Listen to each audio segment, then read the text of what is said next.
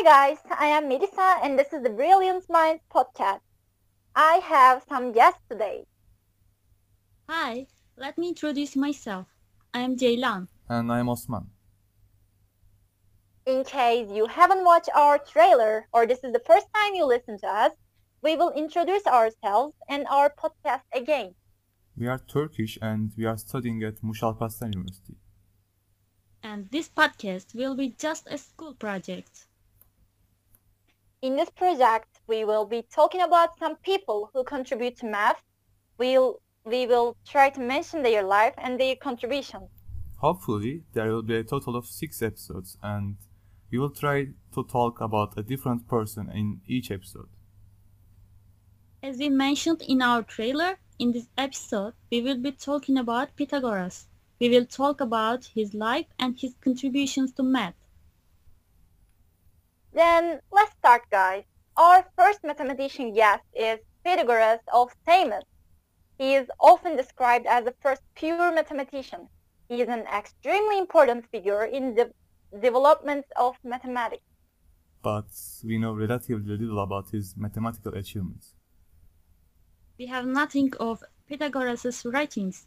He is a mysterious figure. Pythagoras' father was Nisarchus, his mother was Pythias, if I pronounce them correctly, and she was a native of Samos. Nisarchus was a merchant who came from Tyre, and there is a story that he brought corn to Samos at a time of famine, and so he was granted citizenship of Samos as a mark of gratitude. As a child, Pythagoras spent his early years in Samos, but traveled widely with his father. For example, he visited Italy with his father. Wait, I noticed something. He was born in antique Greece with his land of freedom? Yes, so what is the problem with that? I don't think there's a problem. As everyone knows, in antique Greece, there was really freedom. Everyone was respected to each other's ideas. So this situation helped people to say their ideas freely.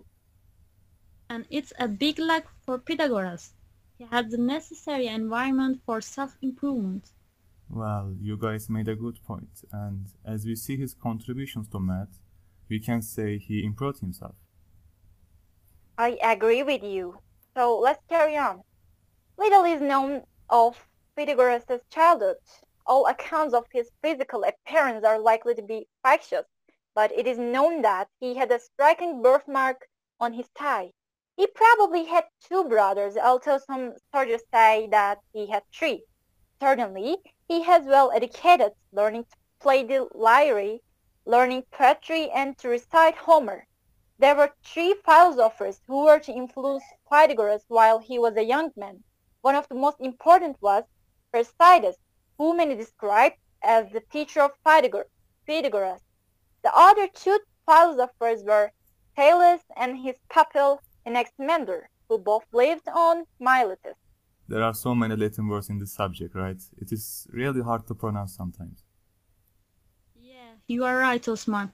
But I guess we will need to get used to it. Anyway, it's said that Pythagoras visited Thales in Miletus when he was between 18 and 20 years old. By this time, Thales was an old man, and although he created a strong impression on Pythagoras, he probably didn't teach him a great deal. However, he did contribute to Pythagoras' interest in mathematics and astronomy, and advised him to travel to Egypt to learn more of these subjects.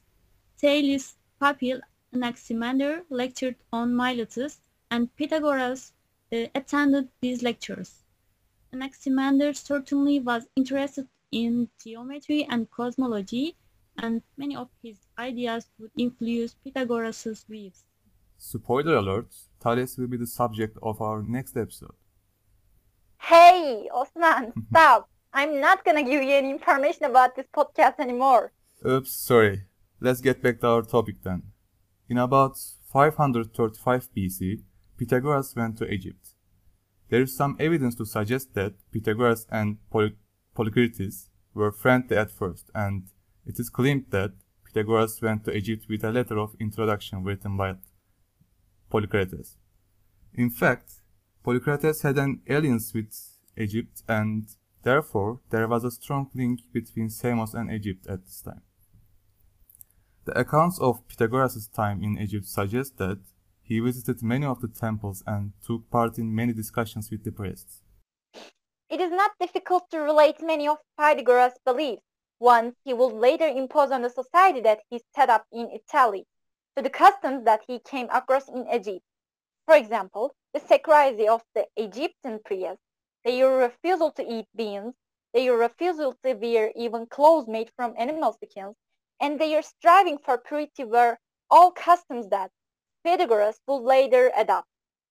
Porphyry says that Pythagoras learned geometry from the Egyptians, but it is likely that he was already acquainted with geometry, certainly after teachings from Thales and Anaximander. In 525 BC, Cambyses II, the king of Persia, invaded Egypt. Polycrates abandoned his alliance with Egypt and sent 40 ships to join the Persian fleet against the Egyptians. After Cambyses had won the Battle of Pelusium in the Nile Delta, Egyptian resistance collapsed. Pythagoras was taken prisoner and taken to Babylon. I.M. Lucas writes that Pythagoras was transported by the followers of Cambyses as a prisoner of war. Whilst he was there, he gladly associated with the Magi and was instructed in their sacred rites and learned about very mystical worship of the gods. He also reached the acme of perfection in arithmetic and music and the other mathematical sciences taught by the Babylonians. In about 520 BC, Pythagoras left Babylon and returned to Samos. Polycrates had been killed in about 522 BC, and Cambyses died in the summer of 522 BC, either by committing suicide or as a result of an accident. The death of these rulers may have been a factor in Pythagoras' return to Samos, but it is nowhere explained how Pythagoras obtained his freedom. Darius of Persia had taken control of Samos after Polycrates' death, and he would have controlled the islands on Pythagoras' return. Pythagoras made a journey to Crete shortly to study the system of laws there. Back in Samos, he founded a school which was called the semicircle. Pythagoras left Samos and went to southern Italy in about 518 BC, but some say much earlier. Pythagoras founded a philosophical and religious school in Croton. Pythagoras was the head of the society with an inner circle of followers known as mathematikoi. The mathematikoi had no personal position and were vegetarians. They were taught by Pythagoras himself and obeyed strict rules. The beliefs that Pythagoras held were... Sorry for interrupting, but can I continue? Yes, of course. The beliefs that Pythagoras held were, first, that at its deepest level, the reality is mathematical in nature. The second one, that philosophy can be used for spiritual purification. And the third one, that the soul can rise to union with the divine. Fourth one, that certain symbols have a mystical significance. And last one, that all brothers of the order should observe strict loyalty and secrecy.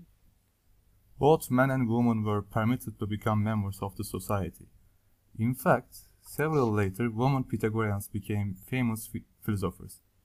The outer circle of the society was known as the acousmatic, and they lived in their own houses. They were allowed their own positions and were not required to be vegetarians. Of Pythagoras' actual work, nothing is known. His school practiced secrecy and communalism, making it hard to distinguish between the work of Pythagoras and that of his followers. Certainly, his school made outstanding contributions to mathematics, and it is possible to be fairly certain about some of Pythagoras' mathematical contributions. First, We should be clear in what sense Pythagoras and the Mathematica were studying mathematics. They were not acting as a mathematics research group in a modern university or other institution.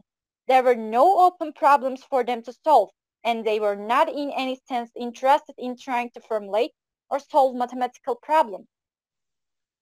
Pythagoras was interested in the principles of mathematics, the concept of numbers, the concept of a triangle or other mathematical figure, and the abstract idea of a proof. In fact, today we have become so mathematically sophisticated that we fail even to recognize 2 as an abstract quantity. There is a remarkable step from 2 ships plus 2 ships equals 4 ships to the abstract result 2 plus 2 equals 4, which applies not only to ships but to pens, people's houses, etc. There is another step to see that the abstract notion of 2 is itself a thing, in some sense every bit as real as a ship or a house. Pythagoras believed that all relations could be reduced to number relations. This generalization stemmed from Pythagoras' observations in music, mathematics, and astronomy. Pythagoras noticed that vibrating strings produced harmonious tones when the ratios of the length of the strings are whole numbers and that these ratios could be extended to other instruments. In fact, Pythagoras made remarkable contributions to the mathematical theory of music. He was a fine musician, playing the lyre, and he used music to help people who were ill. Pythagoras studied properties of numbers that will be familiar to mathematicians today, such as even and odd numbers, triangular numbers, perfect numbers, etc. However, Pythagoras' numbers had personalities that we hardly recognize as mathematics today. Of course, today we particularly remember Pythagoras for his famous geometry theorem. Although the theorem, now known as Pythagoras' theorem, it was known to the Babylonians 8,000 years earlier, he may have been the first to prove it. The theorem of Pythagoras is that for a right-angled triangle, the square on the hypotenuse is equal to the sum of the squares on the other two sides. We should note here that to Pythagoras the square on the hypotenuse would certainly not be thought of as a number multiplied by itself, but rather as a geometrical square constructed on the side. To say that the sum of the two squares is equal to a third square meant that the two squares could be cut up and resembled to form a square identical to the third square. I already got confused while saying it. You're right. Pythagoras' society at Croton was not unaffected by political events despite his desire to stay out of politics. Pythagoras went to Delos in 513 BC to nurse his old teacher, Pythagoras, who was dying. He remained there for a few months until the death of his friend and teacher, and then he returned to Croton.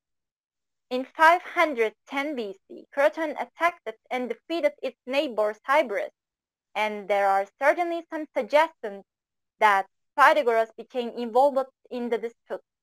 Then in around 508 BC, the Pythagorean society at Croton was attacked by Cylon, a noble from Croton itself.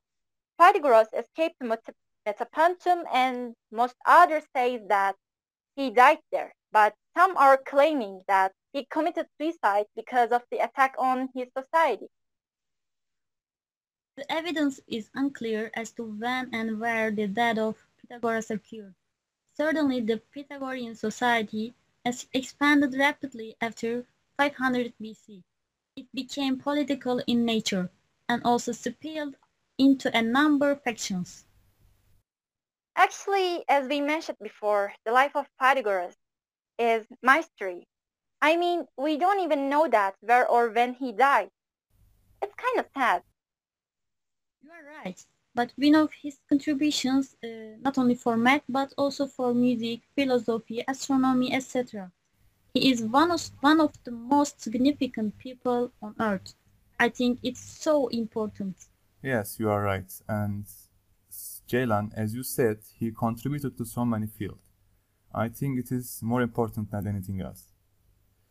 That is all for today's episode. As I mentioned before, our next episode will be about Thales. Thanks for listening to us and see you next episode.